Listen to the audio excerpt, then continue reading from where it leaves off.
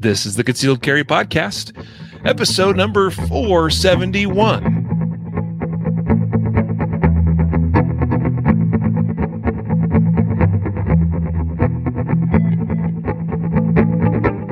And welcome to the Concealed Carry Podcast, part of the concealedcarry.com network. I am your host, Riley Bowman, joined today by Matthew Marister.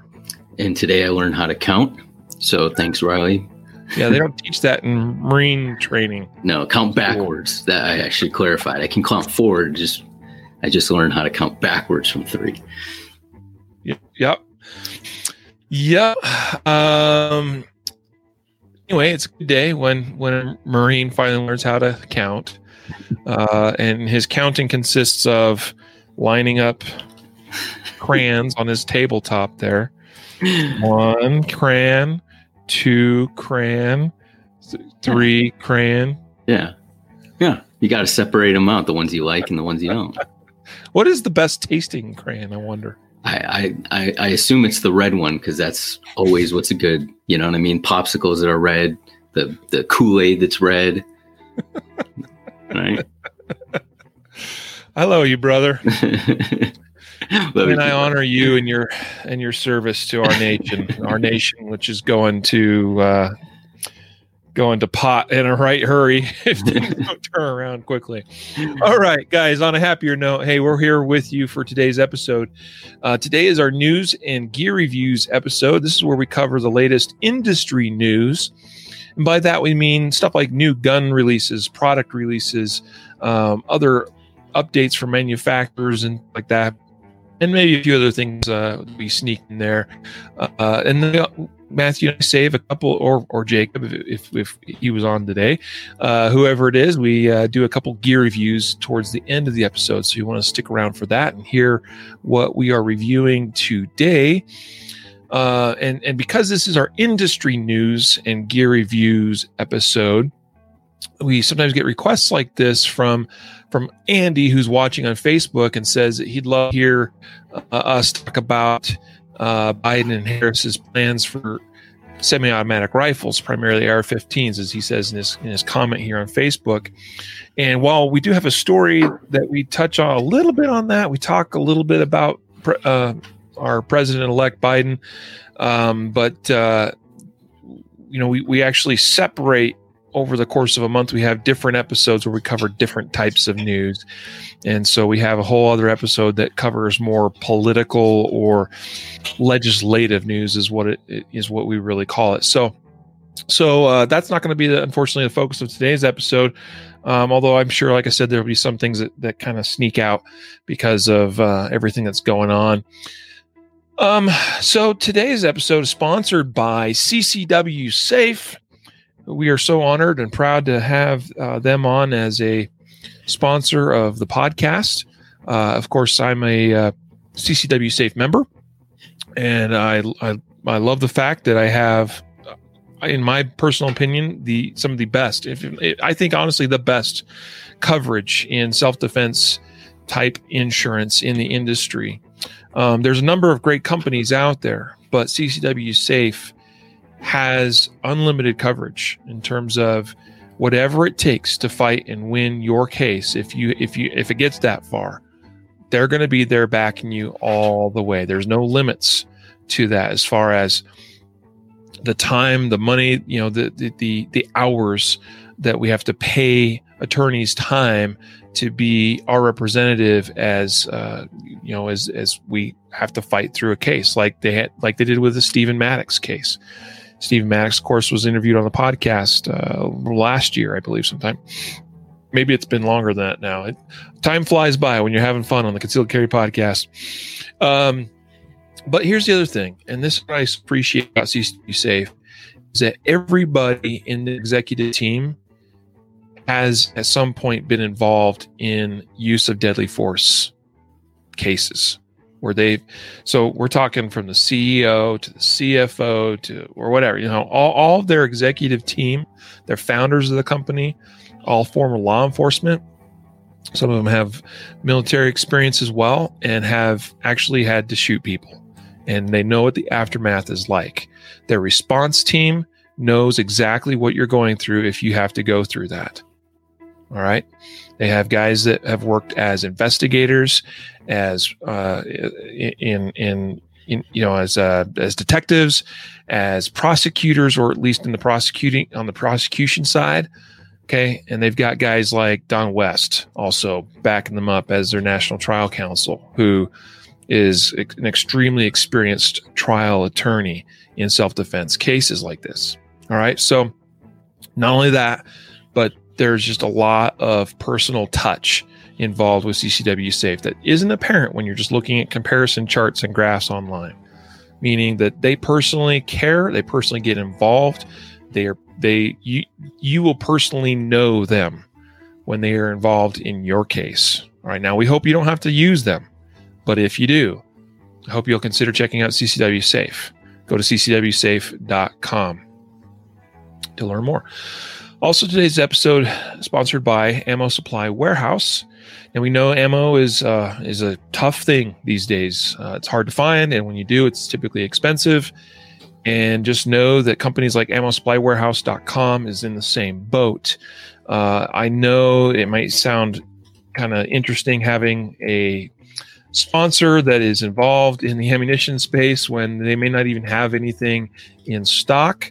But here's what I do know. The guys at AmmoSupplyWarehouse.com are constantly working to bring things in stock, into their inventory.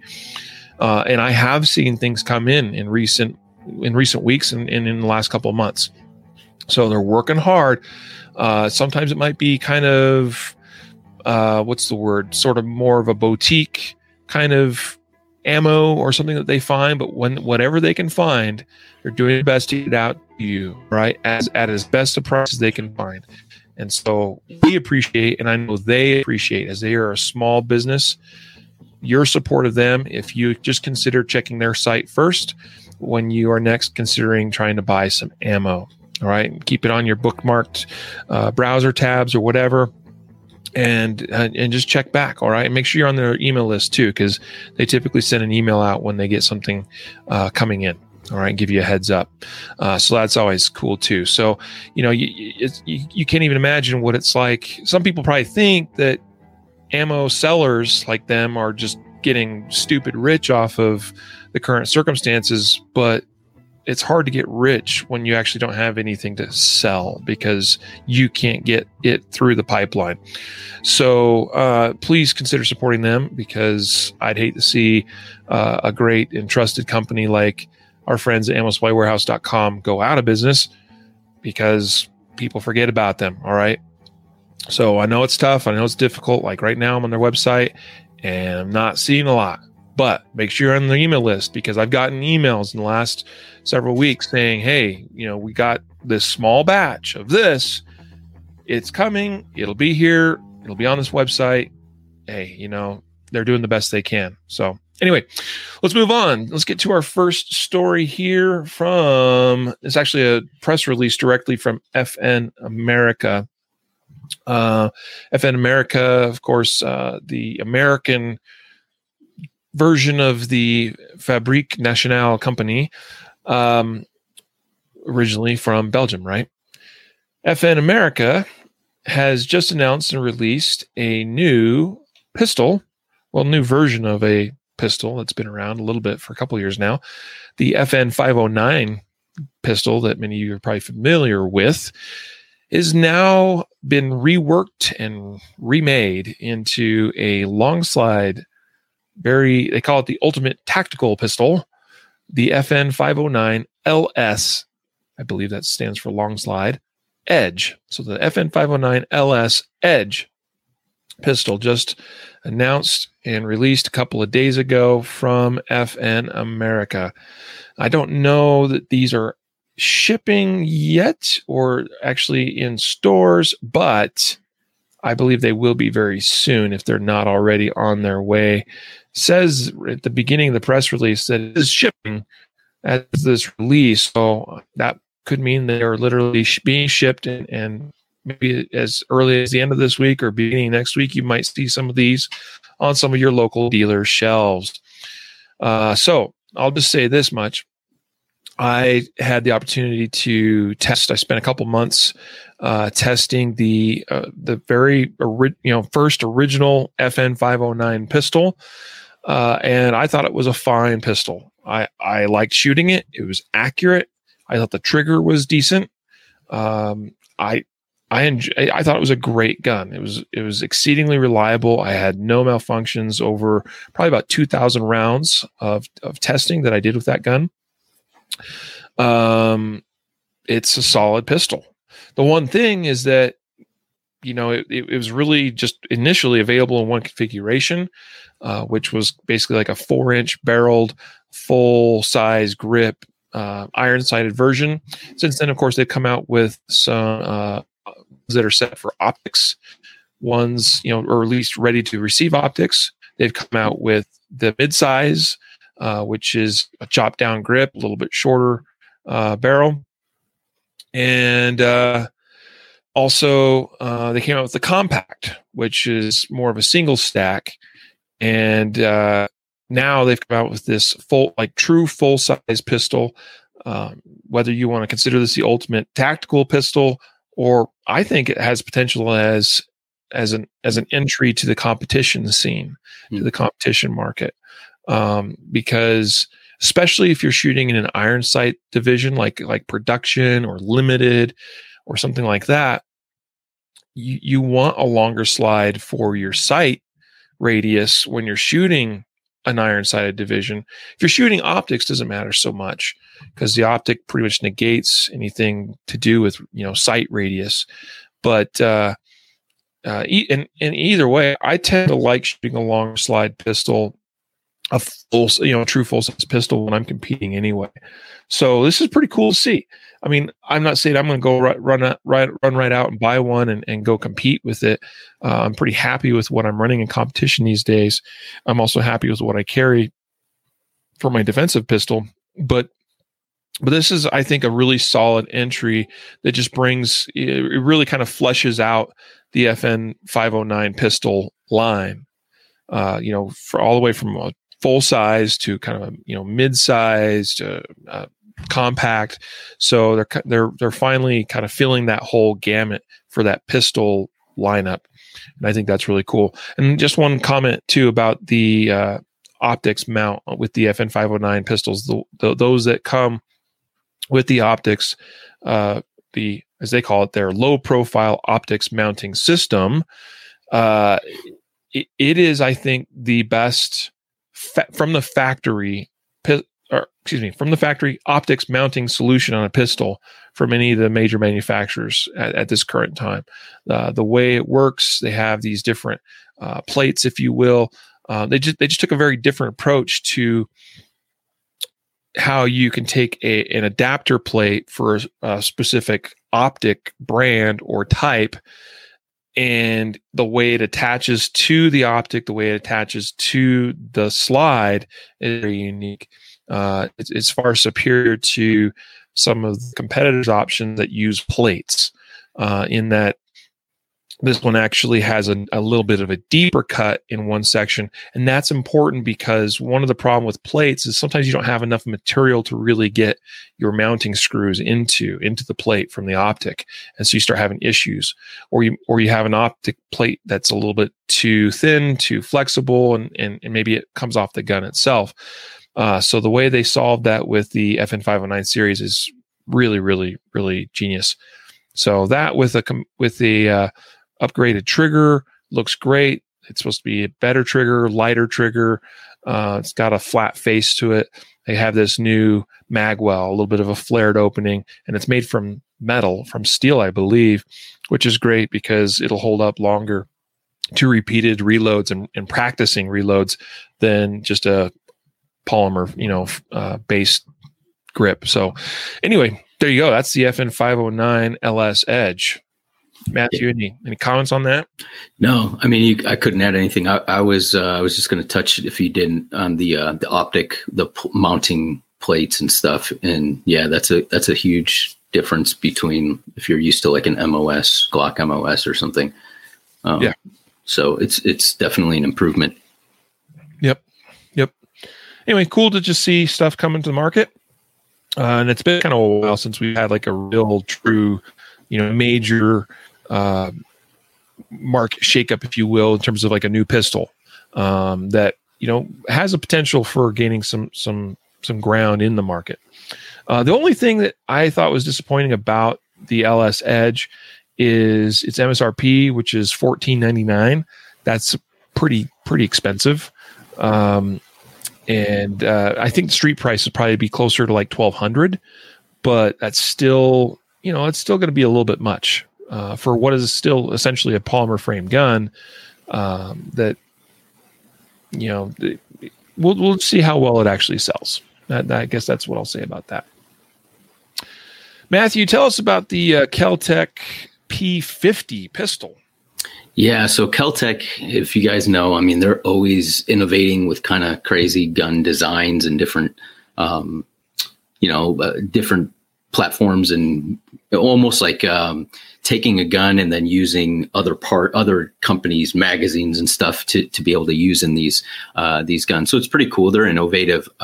They come out with the P50, which is a 5.7 by 28 caliber round.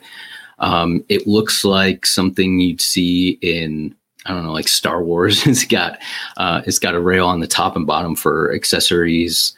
And the magazines, I think it's 50 round. I'm not sure. Yeah, so 50 rounds. And it's crazy. It's kind of like it doesn't enter it. You don't put it in through the grip. It's like along the side of it. So it's pretty interesting if you haven't seen it.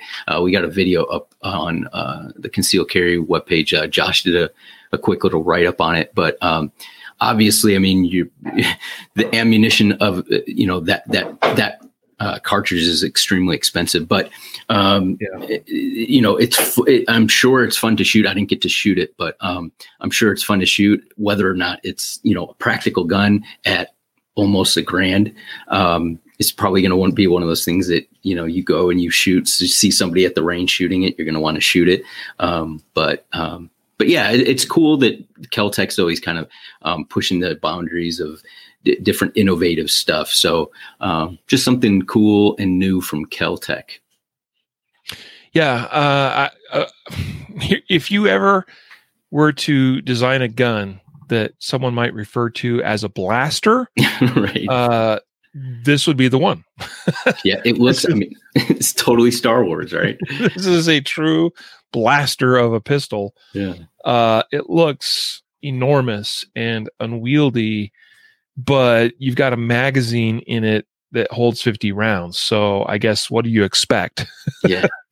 And they're not just any, they're not 22 rounds. They're not 9mm rounds. They're what is technically a rifle round. Yeah. But as far as how it was originally designed, that, has somewhat anemic ballistics when truth be told, but I guess you got 50 of them. Yeah. And the overall length is like 15 inches. You have a 9.5 inch or so barrel. So it's like, it's not, you know what I mean? It's a good size. Yeah. So as I look at it, I think it looks like it has a lot of potential. If it had a stabilizing brace. Yeah. Like, to me, that's what's missing from this. That is where I would get excited. And I understand that, braces have been under fire a little bit recently, and this could be, I find it hard to believe that Kel-Tec would not design it with the possibility, the option of adding a brace to it, because that's where I think this would be kind of cool.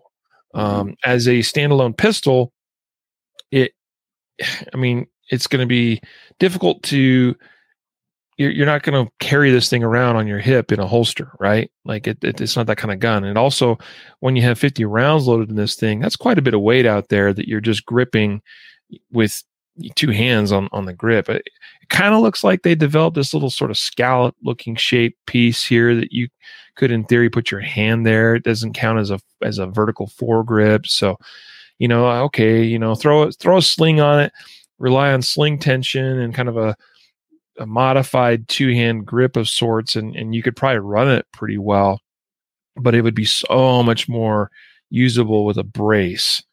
And I understand that, recently braces were under fire from the ATF, and that's been stopped temporarily, but it may not stay that way for long.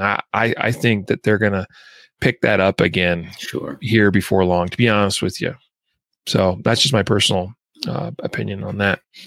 Anyway, interesting take on a new pistol design from Kel-Tec. Of course, they never cease to amaze nor disappoint in terms of their level of creativity and inventiveness. And that is one thing that actually impresses me with Kel-Tec is their inventive nature. They truly solve things in ways that no one else even comes close to doing. And they march to their own beat. They do their own thing, and they're very passionate about what they do. And everything they design and build is made right here in America. And so there's that as well too. Mm-hmm. And Chad, if you happen to be listening, dude, love you, bro. And Chad's their marketing director over there. He's awesome. All right, so let's go now to a story from the firearmblog.com. And this one says, alleged Maglula counterfeits instigate Amazon inventory inspection. So I'm just going to kind of read some of this because that's probably the best way to get through this story. It says the United States court recently ruled that the online retail giant Amazon.com must submit itself to an inventory inspection over claims by Maglula that Amazon has been a direct seller of Maglula counterfeits. Now, Maglula is a company based in Israel, and they are the manufacturers of the ever-popular Uplula product, which is a magazine loading helper. All right, yeah, and frankly, I think it's the best out there on the market. I was just going to say that. I've tested and tried a lot of different mag loading products. Just because, one, I think it's cool, and I think it's a cool little segment of the industry where there's just a lot of potential to innovate and to solve that problem of loading mags in a better way. And there are definitely some really cool products that have come out in recent years that are like more of an automatic loader, but they're kind of expensive, So, looking at the lower end of the market and kind of like, what can people come up with to make loading mags easier and more convenient? Now, it's not that I have a problem stuffing rounds into mags with my thumbs and fingers. That's not an issue for me, other than it's usually slower and it does wear on you a little bit, right? Like, I'm there at the range to maximize my effectiveness in practice, and practicing means solid grip, good trigger, presses. And if things are getting fatigued because I'm stuffing magazines manually, then I'm not getting as effective or as efficient practice at the range. The thing I keep coming back to after trying a bunch of different products, including some that were a bit more expensive than what you can pick up a Uplula for, actually quite a bit more expensive, I come back to the Maglula Uplula. Mm-hmm. Again, this is an Israeli company. They make these in Israel. We buy them direct from them. In fact, we just got a shipment, I think, last week with some more Uplulas. So what I can tell you is that the Uplulas we sell on the concealedcarry.com site they're the real deal. They're not counterfeit. The problem with a company like Amazon that does fulfillment, so like you have the option as a seller to send your inventory to Amazon where they'll warehouse it for you, and that's how you end up with the fulfilled by Amazon thing. When you're shopping in Amazon, you see that little note, fulfilled by Amazon, and that's usually how you get your best and your fastest shipping options through Amazon. Your prime shipping options, for instance, the stuff that you can order and get it there the same day, next day, or within 2 days. Almost no independent shipper or fulfiller of products can match what Amazon can do in that regard. So a lot of sellers choose to have their products warehoused and inventoried by Amazon and have Amazon fulfill it for them, right? The problem is that you have to think in terms of like Amazon, the guys at the warehouse that are handling product and looking at things, they're not going to know the difference between a real product and a counterfeit product, right? Nor is it really their responsibility to know that necessarily. But you got Maglula that has sued Amazon because they're saying, look, there's counterfeit Upalula products being sold through through Amazon.com. And that obviously damages us, Maglula as a legitimate company. And so that, I'm guessing that they have made effort to work with Amazon or contact them to notify them about these counterfeits and try to get them removed from the Amazon store. But it sounds like that didn't work. So then they have to resort to a lawsuit.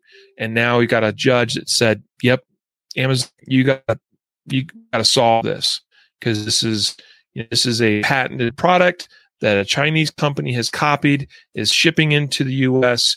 and is making its way into Amazon warehouse inventory, and people are ordering what they think is a genuine original Maglula product, and they're getting the counterfeit, and that's not cool. Yeah, and it's crazy because they're marketing it as an Maglula Upalula.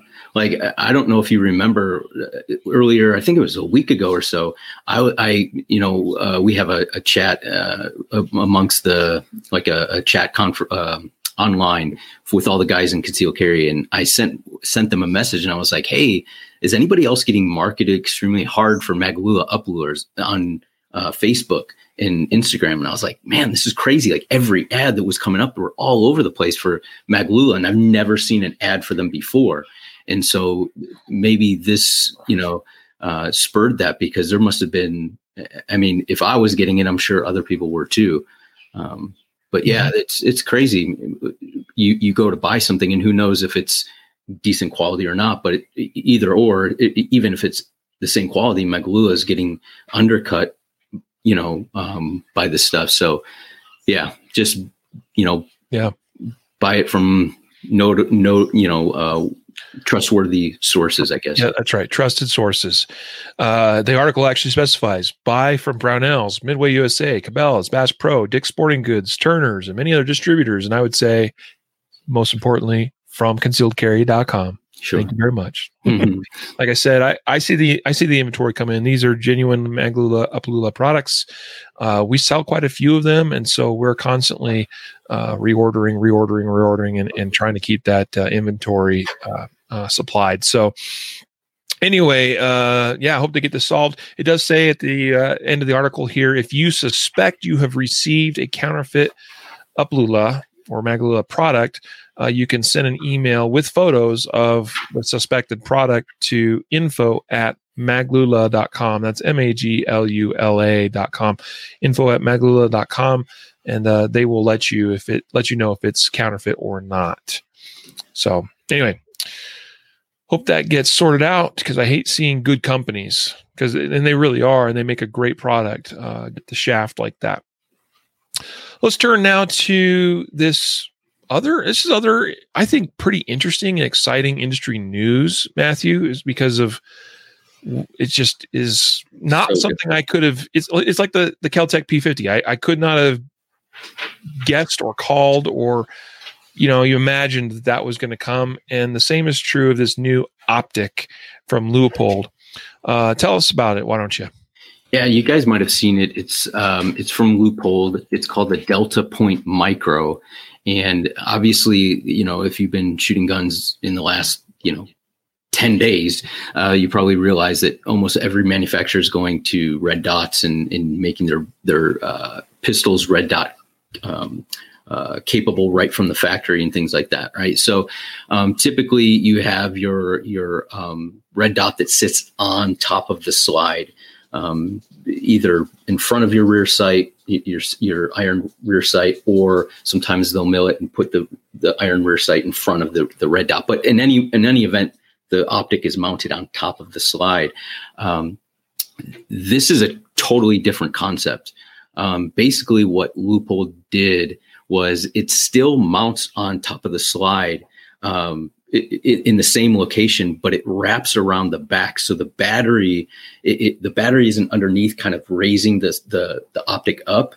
The optic is in line with the iron sight. So the selling point is a couple things. Is one is it's the same sight plane that you would look through if you're looking through iron sights. Whereas if you shoot an optic, you realize, okay, my optic is actually a little bit higher. So I'm not actually looking at my iron sights. I can get higher sights, iron sights, but it's a higher sight plane, right? So this is supposed to be the same basic sight plane as you would be if you were looking through your irons. It drops the battery behind the slide, the back of the slide, so it can kind of be more flush with the slide, the actual optic. It's also enclosed, which theoretically would allow or remove more possibility of, something interfering with that dot working. Whereas if you have an open emitter or something like that, there could be moisture that gets inside or something like that, right? So it's just a more enclosed optic, and so if that's important to you, that would be something.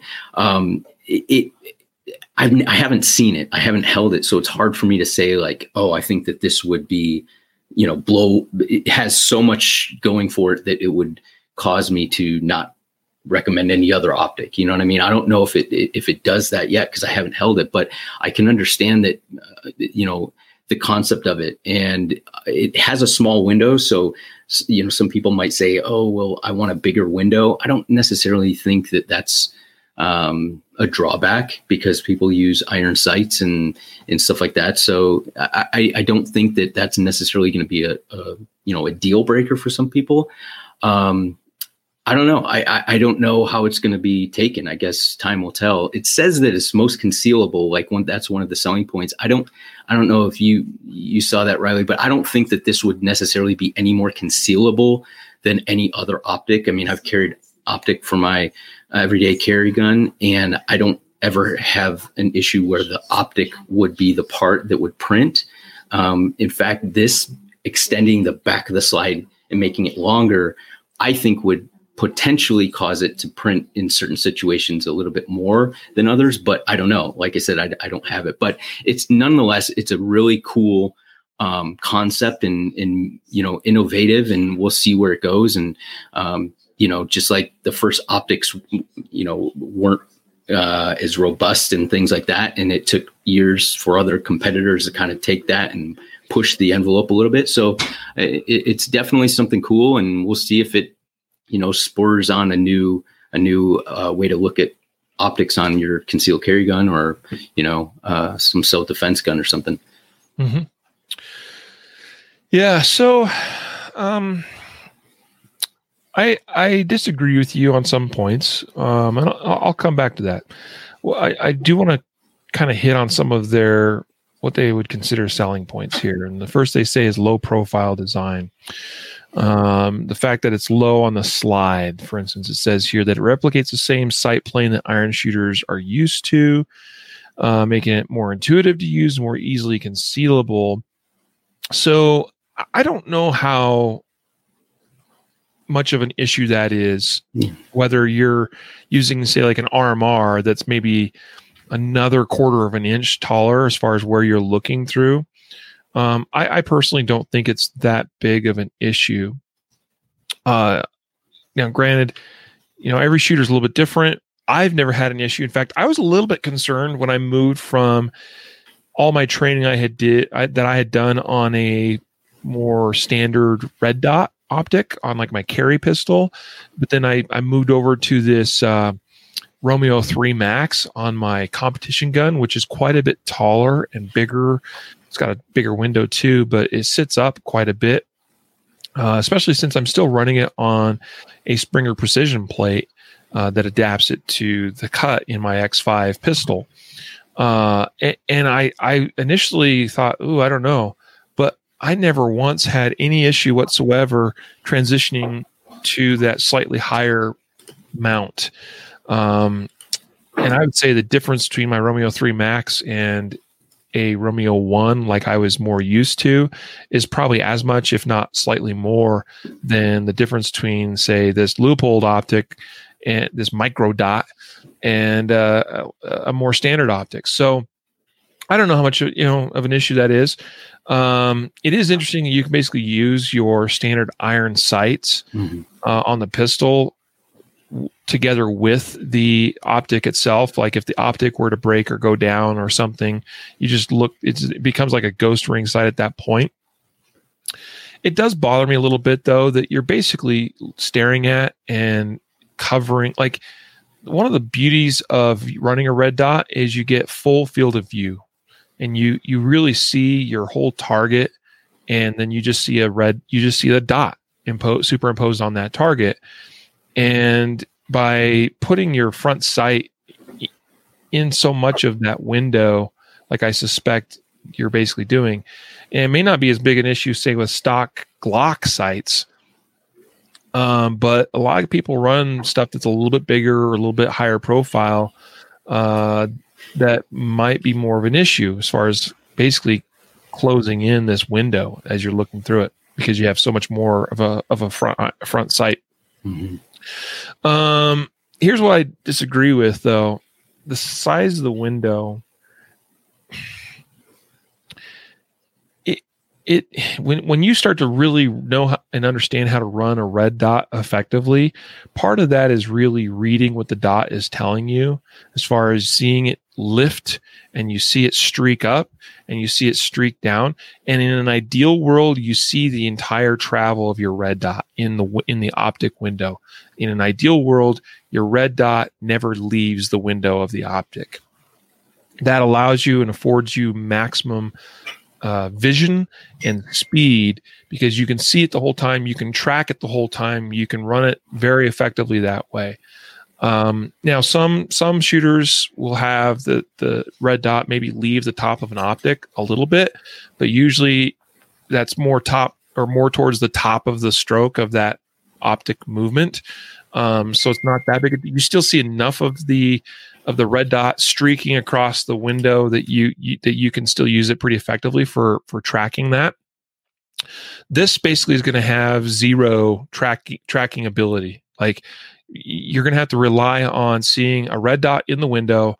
When you fire a shot, it's going to almost instantly disappear. It has to, based on the size and the design of this. And you're not going to be able to run that optic. You have to wait for it to come back into that window to shoot your follow-up shots. When I'm running my red dots, Matthew, at close speeds, or on close targets at fast speeds, I'm not waiting for that dot to stop. Mm-hmm. This is what I'm trying to get at. I'm not waiting for it to stop and hold steady in the window. When I'm running it at speed, the red dot is constantly in motion. Okay, and that's the point I'm trying to get at here. That when you take away a lot of that window to where you get a dot and you get like an eighth of an inch of travel, and then it's gone. Like then you have no choice but to wait for it to come back. So I feel like this will actually hinder shooters from being able to run it as effectively as we'd like to see them run it. Like, it sort of negates some of the benefits of running a red dot optic in the first place, in my opinion. Yeah, I think you're right. As far as speed wise, I think where this might help is those that, I mean, obviously the single focal plane of a red dot is an advantage. So, I think I totally agree with you. That's one of the reasons why I chose the optic I did. But I think that the smaller size may not, like, for the average shooter, right, who wants to be able to have a single focal plane or has issues, sight issues with nearsightedness and farsightedness, it might help somebody kind of bridge into the red dot, field, and hopefully, it spurs a little bit more ingenuity on this concept. Maybe, using a smaller battery, maybe that overhang doesn't have to hang out over so much, and maybe they get a little bit bigger. You know what I'm saying? Like, because the concealability thing, I don't know if they were trying to, do more concealability, but I don't think that it's any more concealable than any other. I agree with that. And you said that earlier, and I don't see really a lot of advantage as far as concealability here. If anything, you're increasing the height of the back of the slide, which a tendency for a lot of shooters is either the grip or the top edge of the, kind of the back edge of the slide to print. And we've sort of, I understand it's rounded, but we've essentially lengthened another part of the pistol that's a little bit challenging to conceal, or can be. So, and then can probably be mitigated, to be honest with you, with good choices in terms of holster and belt and how and where, and there's a lot of nuance there, but anyway, I'm wondering if it'd be like it could potentially snag on clothing a little bit more. Like I'm saying, I'm just kind of going through this with you right now. I've never had it in my hands. I don't know. I don't see that necessarily being an issue. I compared to a normal red dot, I don't see. I don't think so. I don't think that's going to be much of an issue. And this thing's rounded enough. Now, what is curious to me is that one of the selling points is no need to re-zero when you replace the battery because of where the battery compartment is placed. But what is curious to me, and they advertise a 3.5-year battery life, and it's got a auto shut off, and automatically comes back on. It's kind of got the shake awake technology in it, like a few other competitors do. But here's the thing. Okay, so the battery lasts me 3 years or whatever, and I'm going to need to disassemble my pistol and service or clean the guts of my slide sooner than 3.5 years. Just going to say that. Right.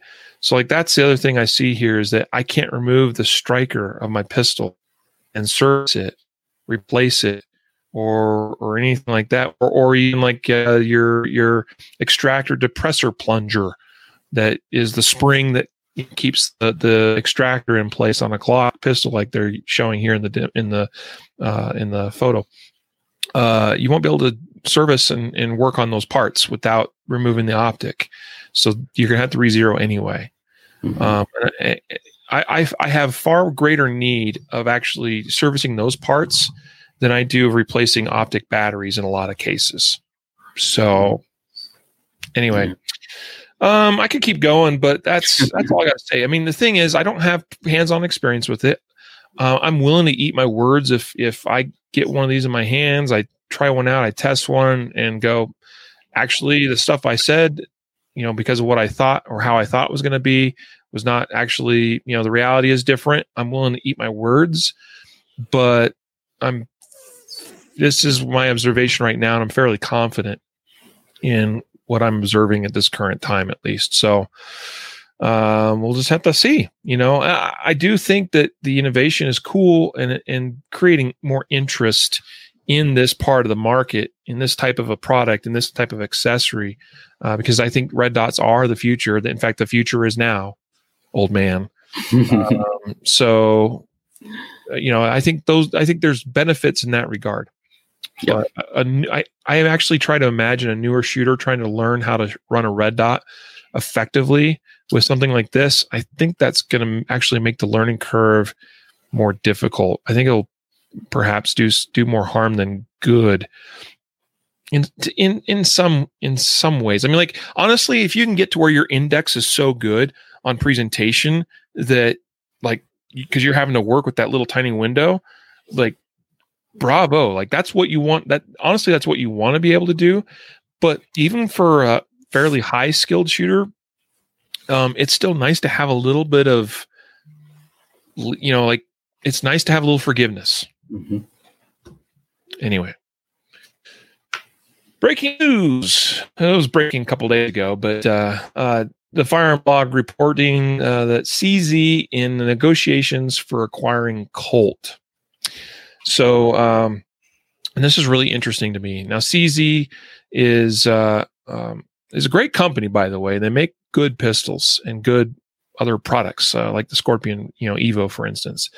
But CZ is based in the Czech Republic. They've been around a long time.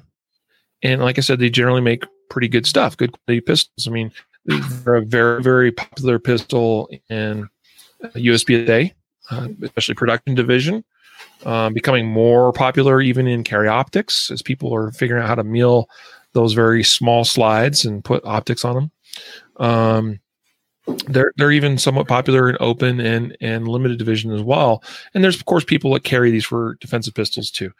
CZ, though, a foreign company negotiating to acquire and purchase an American company, one of the oldest American companies, Colt. I don't know. Like, I understand this is the way the market and business goes times, and I personally don't have any qualms with CZ as a company.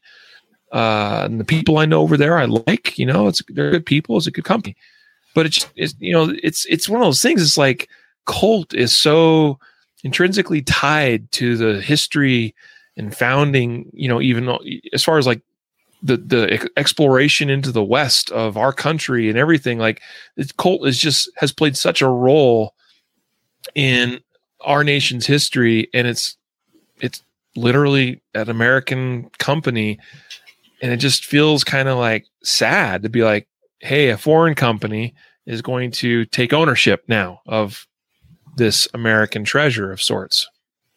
Yeah, I agree. That's kind of what I got out of it. Maybe it'll be good for the company, overall, product wise and stuff. But it just kind of like, oh man, it just, but everything, like you said, everything changes, right? So. Yeah. Now, here's one thing, though. Colt, I think, has become very stagnant as a company. And we've talked about a little bit about this before, kind of like Remington to some degree, in that, it has a storied history, a very important history, obviously was responsible for a lot of good things and a lot of great firearms. I mean, just imagine your classic Colt 1911, right? Like such an iconic pistol in history, that the fact that it's still a very popular pistol in a very popular design over 100 years after it was initially, even now we're into our 110th year since the 1911 came to be. But in recent history, Colt has struggled, right? And Colt became very dependent on military contracts. Then some of that fell by the wayside, and so then they're suffering, right? Because they got away from producing stuff that consumers really wanted to and needed to buy. They decided to resurrect their revolver lines a little bit more, which I think has been kind of cool in a way, but very still, yeah, I mean, that is a limited part of the market. So I kind of feel like maybe new ownership and CZ being involved with everything that CZ does, and CZ is very, I mean, the thing is CZ is still like their most popular pistols are still based off to the design, but they're constantly innovating that older design and making it better, making it, like you look at what the current, like just look at the CZ Shadow 2, which is a very popular pistol in USPSA. I mean, it is a phenomenal gun. It's extremely well thought out, well designed, high performance, right? And based off of an older design. Anyway, maybe this would be good for Colt as far as being resurrected, if you will, and sort of restoring itself in the public, in the industry. I don't know. I agree. Time will tell. All right, we got to move along, so I'm going to run through a couple stories real quick. You ready? Yeah, let's do it.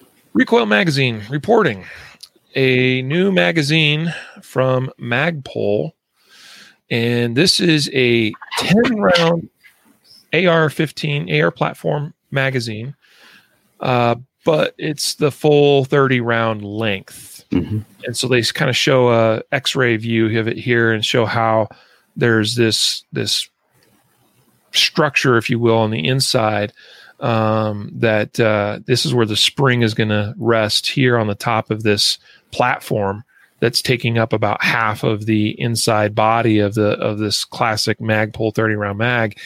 And so in this way, together with follow spring, they're restricting this thing to 10, it's only going to load 10 rounds. And it's very specific in this article that it's a 10 round polymer magazine with the full 30 round length, because it's a little bit more desirable to, like, there's going to be people out there that maybe want to run a 10 or have to run a 10 round magazine because of the jurisdiction they live in. But anybody knows that loading and reloading with 10 round mags is not as fast or as convenient as being an AR with a 30 round sized magazine. So this provides another option for folks. They've made it very clear that there's a proprietary lock plate permanently secured by an aluminum rivet. So the intent with this and because it's meant to be compliant with states that have 10 round limit, or maybe Colorado that has a 15, like, it's too bad it's a 10 rounder. But it's intended to be fully compliant with some of these mag capacity bands that exist. It's sad that we have to have this sort of thing for some of you people, but it is where we currently are. I'd love to see those mag bands go away. But anyway, new product from Magpul. Moving on. Ammunition prices going up. Winchester released a statement just last week to all customers and dealers, making us know that ammunition prices were being raised. Shot shells 5%, rimfire 7%, hunting rifle 5 to 10%, all centerfire FMJ rifle ammunition 10 to 14%. Wow. Yeah. So your typical like AR-15, 223, 5.56. All centerfire pistol ammunition plus 7%, components 10%, and primers 10 to 15% on primers. Pretty sizable jumps. And this is not the only, there's been a couple of jumps in the last 6-8 months as well. But this is what we are to expect when demand is so high like it is. And I jump over now to another statement from Federal, really Vista Outdoor, which owns Federal, CCI, Speer, and now Remington.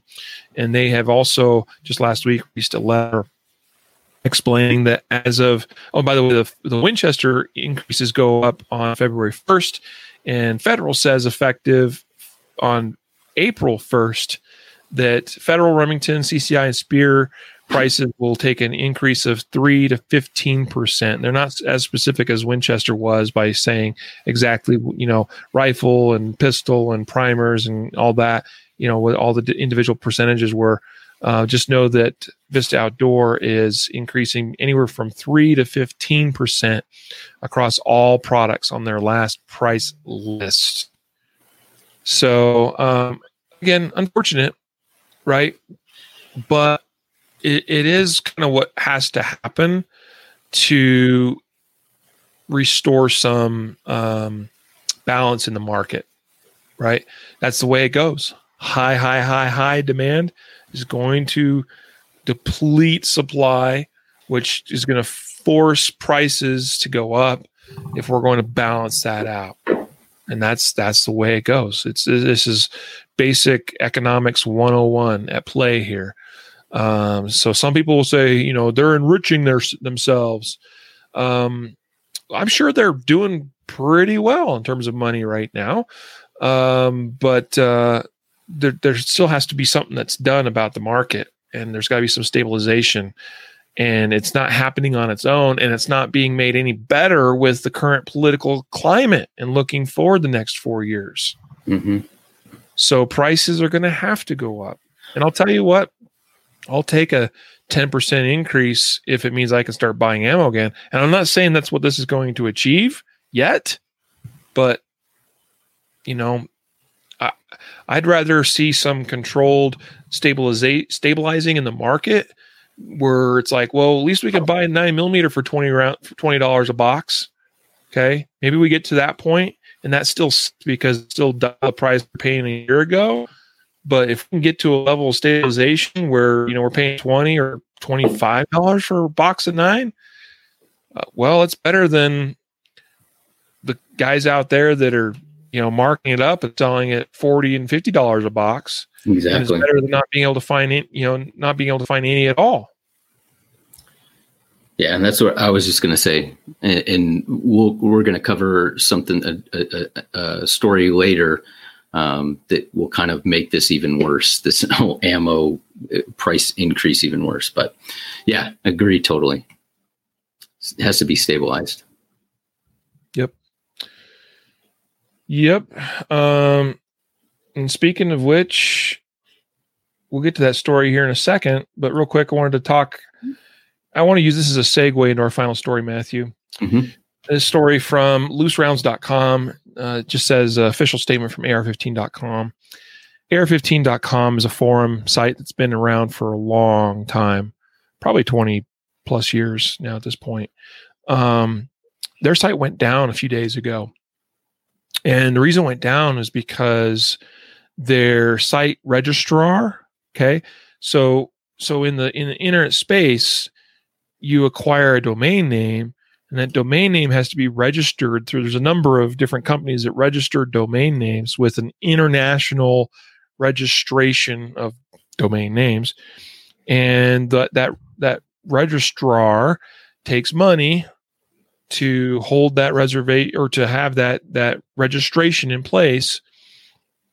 And the thing is that they can pull the plug on that and say, nope, guess what? You can't do business with us anymore because we don't like you for whatever reason. And your site's going to go down. You'll have to find a different way and a different company to register your site with. So apparently AR15.com was registered through GoDaddy.com. And GoDaddy, all of a sudden, out of the blue, pulled the plug and said, we don't like what your site stands for, what you guys discuss on your site. It's right in line with all the other censoring, if you will, it's taking place for a lot of people in our industry right now, actually, from different sites that are not 2A friendly. So AR15 went down. The good news is that they are back up. They have a temporary URL as they're continuing to restore things and get things fully functional again. And that is AR15-backup.com. So get ready, guys. The ride's going to get interesting here in the next few weeks, few months, few years, as really there's a battle in the information and culture space between people that hate us, meaning us that are 2A and 1A supporters, and people that want to just ban and get rid of the things that we love and enjoy as free Americans. Yeah, I think what this is doing is it's bringing the last week or so with all the different things. I'm sure everybody who's listening has seen, different apps and things be banned for different reasons. But I think what this is doing is it's opening people's eyes to the fact that the internet, what you think you can do on the internet, really isn't free. Right? It's not open. I'm not saying free monetary wise. I'm saying free for expression. And there are gatekeepers that can absolutely crush dissent or an opposing point of view and make it almost marginalized. And so I think we're seeing that, and we're going to see how much, if there is any, recourse or any sort of evening out, because right now, I truly believe, a couple strokes of a couple keystrokes and vast companies and forums. Yeah, it can easily, and I'm not just talking about 2A community. Like it can, if it's a 2A community today, it could be, whatever community tomorrow. So I'm just saying we're going to see how free the internet is coming up. Yeah. Here's the thing. Let's just real quick, some real talk, right? We already know that big tech right, is not a fan of the Second Amendment, right? That's no surprise to anybody. But when people hear big tech, they think Google, Amazon, Facebook, Instagram, Twitter, right? What's being exposed is that it's much deeper and broader than that, guys. And there's a lot more at stake here, because it's one thing to fight a battle with Facebook and Twitter. It's a whole other thing when you just got to start fighting with domain registrars and hosting companies. And now, and then that, for instance, our company, we moved hosting a while back because, well, there's a lot of reasons, but we're in a pretty good position right now with our website host. Okay. Because it's not like Amazon, for instance, where a lot of companies are, that's what happened with Parler, is they were hosted on Amazon servers, and Amazon's like, goodbye, Parler. Right. Our hosting company, we actually like rent the server rack space, right? Like it's more like a self-hosted kind of situation, versus how some of these other deals work. But it goes deeper than that.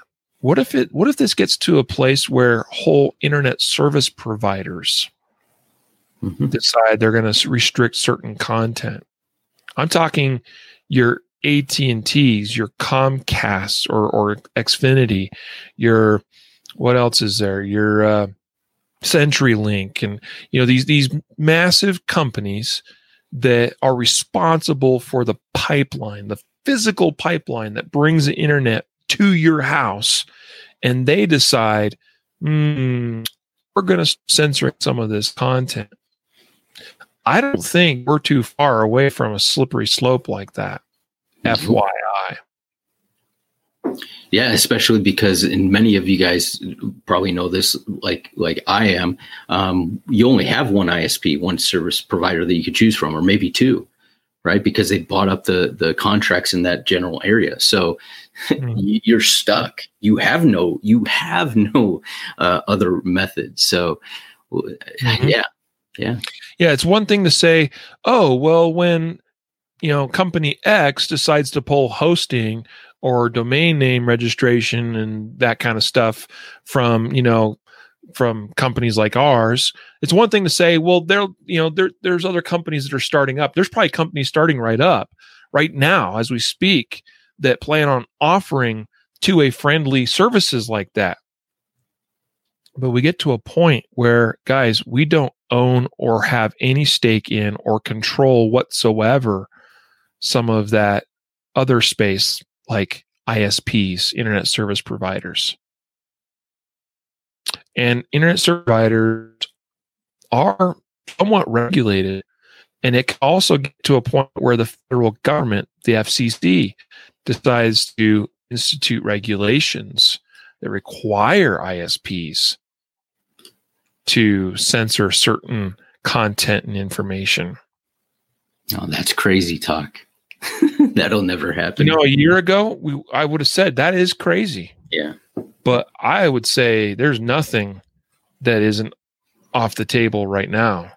It's all on the table. We don't know where things have gotten way crazier than I would have ever guessed just in a few short months.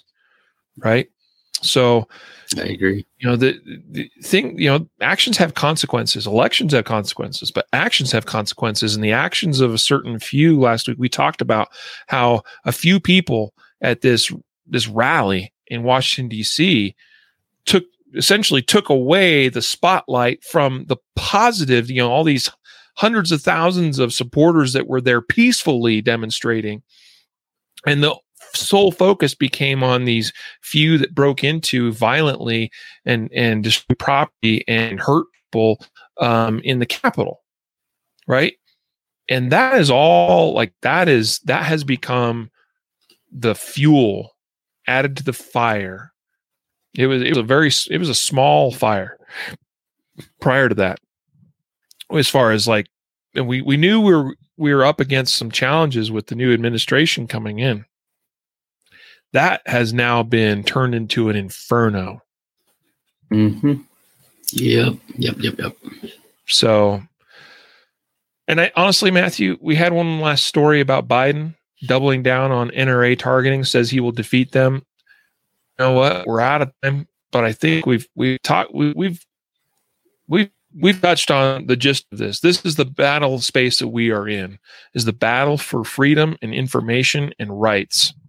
And it's crazy how it's becoming not only a 2A, but also a 1A, meaning a First Amendment and a Second Amendment battle. Mm-hmm. Yeah. I mean, it's right. It's civil rights. It's universal, right? Like, so that's what we've been making the argument all along. It's not just a gun rights issue. It's a rights issue. It's a freedom of speech issue.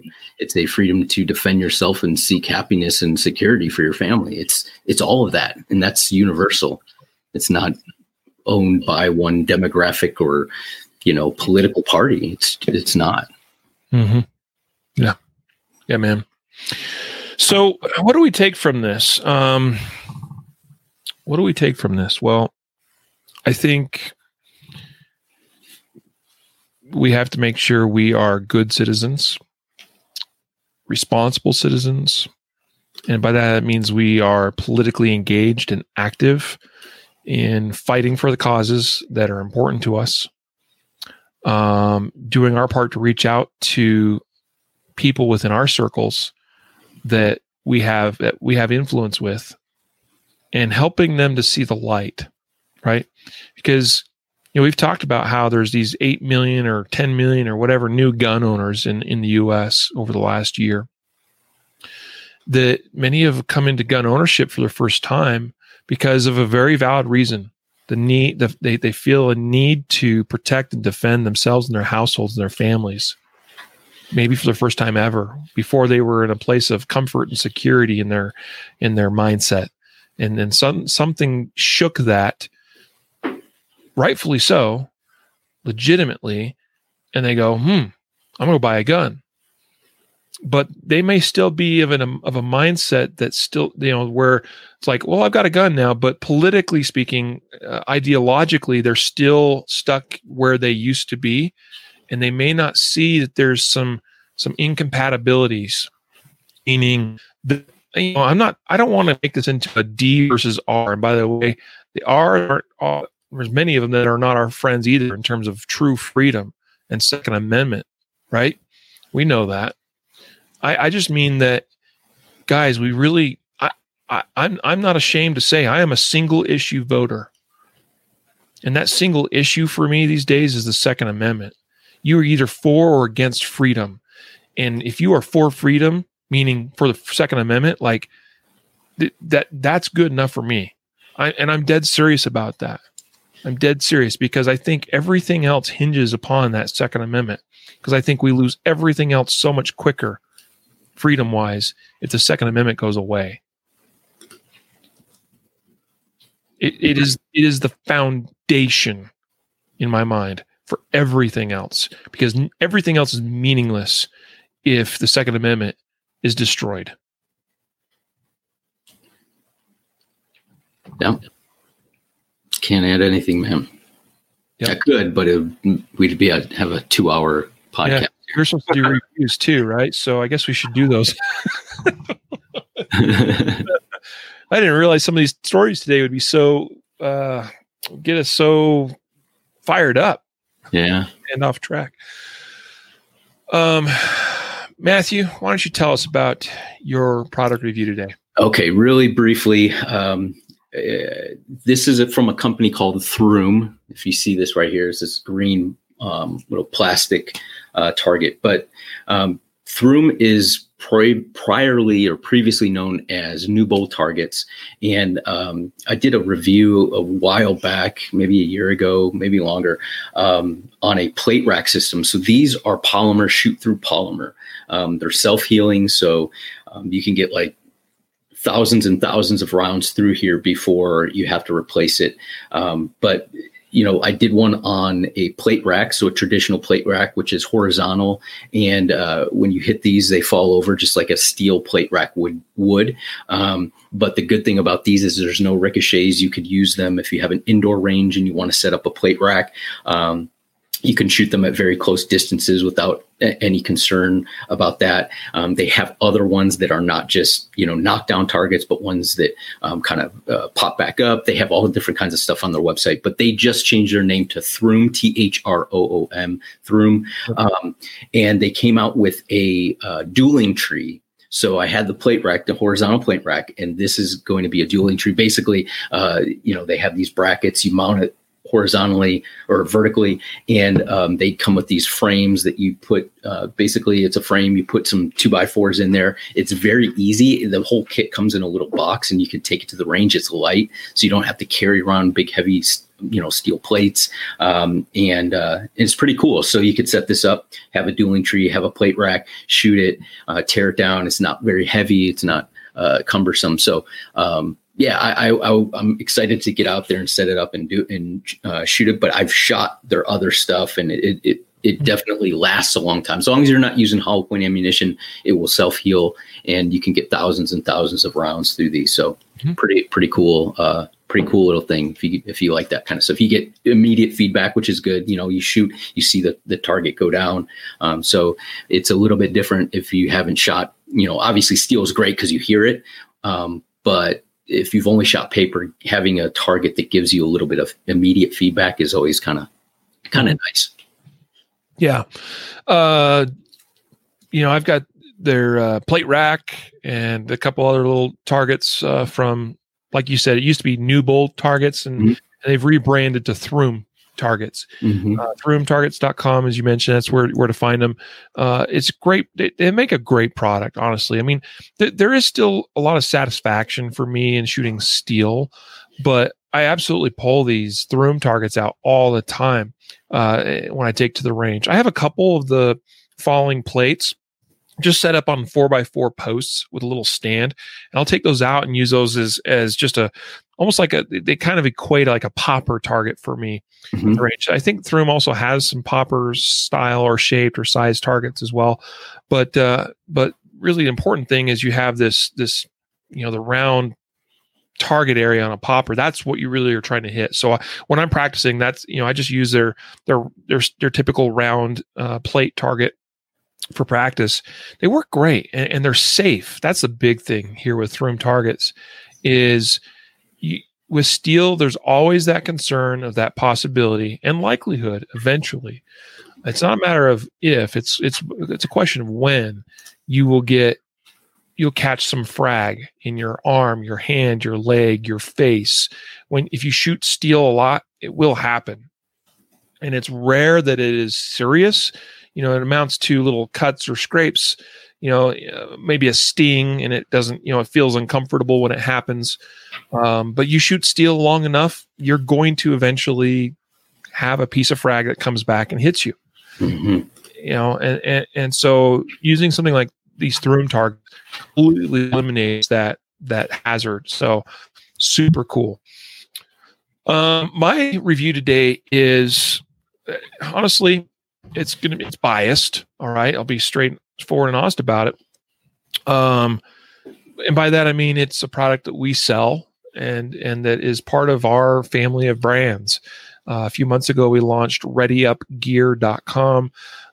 And we just added this new product called the Range Ruck backpack, and it's a range bag, but it's a backpack. And the Range Ruck backpack is what I use now for my go to the range bag. It has everything in it I need. So it's literally a grab and go.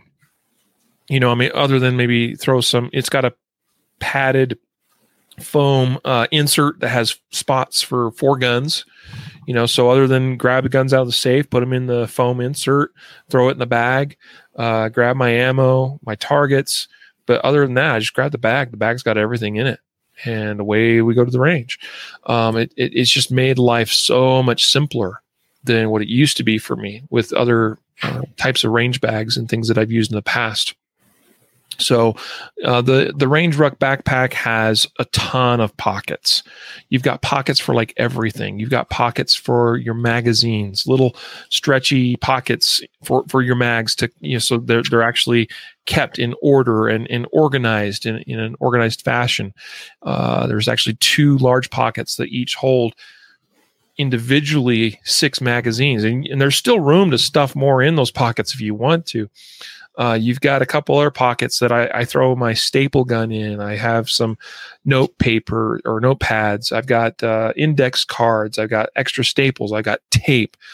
I've got my Maglula Uplula. I've got my shot timer. I've got hearing protection, eye protection, extra batteries, tools, cleaning stuff. I mean, the whole gamut. Everything that I might need in a typical range session is in this one bag. And it's a backpack that you just throw on your back, 2 straps, easy to carry. Of course, it has a carry handle if you just want to grab it with your hand, whatever.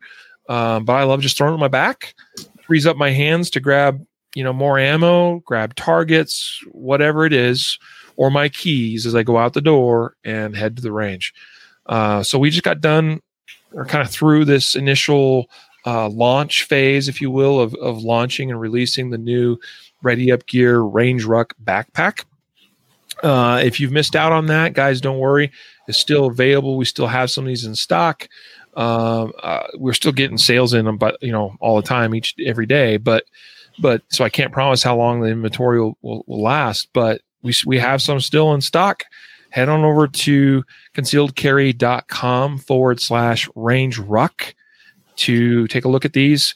There's some similar products out there in the market from some other companies, but the thing with our brand and with the Ready Up Gear brand is it's important to us to bring high value products to you guys. And by that, we mean good quality, excellent quality, even at a very affordable price. So we bring these things to you as lowly priced as we can afford ourselves and still make a little money and keep our company going. So similar products typically cost a minimum of $125 to $175 typically. Our bag is $99. Okay. So go pick one up, guys. This will simplify your life in terms of going to the range, so much so, I promise you, it will pay dividends to you. It is worth every penny. So concealedcarry.com/Range Ruck. With that, we're going to run right through the giveaway, the weekly giveaway, guys. We do each week a prize giveaway, concealedcarry.com/podcast prize. You sign up. Matthew, because we're out of time, we're over time, give us this week's winner. They're going to get a Door Ambush DVD. And next week, you know what? It's time to spice things up a little bit, Matthew. You're going to hate me. I have to go read some stuff. But we've done too many of these tactical pens and stuff. It's time to switch it up. Guys, next week, all right, here's the deal. We're going to give away a free shot timer. All right? Very cool.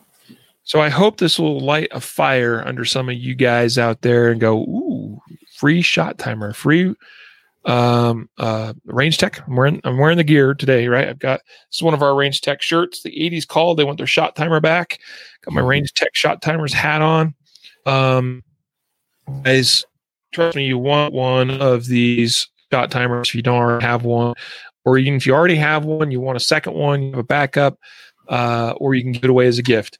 But that's what I've decided, Matthew. I know it's on the fly, and you'll have to go redo the sign up page. Not a problem. But I feel like we got to shake it up a little bit and get people excited to do the giveaway. So, guys, don't forget that when you share the giveaway, you use the share links as part of the giveaway. You get extra entries. So do that, okay? Because this is a great opportunity to win an awesome shot timer valued at $75. All right. So go to concealedcarry.com/podcast prize to sign up. Matthew, though, now is going to tell us about this week's winner, really last week's winner. of the Dora Ambush DVD. Who we got? Yes, Dave, I've sent you the email, but congratulations, Dave, you won. And check your email. Nice. Make sure you check your spam too. Congrats, Dave. We appreciate you for being a part of our family, for listening to the podcast and participating in the giveaway. Again, concealedcarry.com/podcast prize to get signed up, guys. One final shout out to our episode sponsors today, CCW Safe, ccwsafe.com, and AmmoSupplyWarehouse.com. We appreciate your guys' support of our sponsors and of the things we do here at the Concealed Carry Podcast and concealedcarry.com. So, guys, we're going to sign on out of here. Thanks for sticking with us through a longer than typical episode. We'll be back later today for those of you participating live with a special interview with Tim Herron from timherronshooting.com, a world-class shooter. He's a Grandmaster USPSA shooter in multiple divisions. He's a fantastic instructor. I took a class with him last fall, and he's a great all-around guy. He's actually, people refer to him a lot of times as the nicest guy in USPSA in shooting sports, because he really is a really great guy, willing to always help and teach and help inspire others in reaching their shooting dreams. So, guys, come back here at 4 p.m. Mountain Time today, and we'll do that interview with Tim Herron. It'll be a great time. So until next time, though, a reminder to train right, train often, and train safe so you can fight hard, fight fast, and fight true. Take care.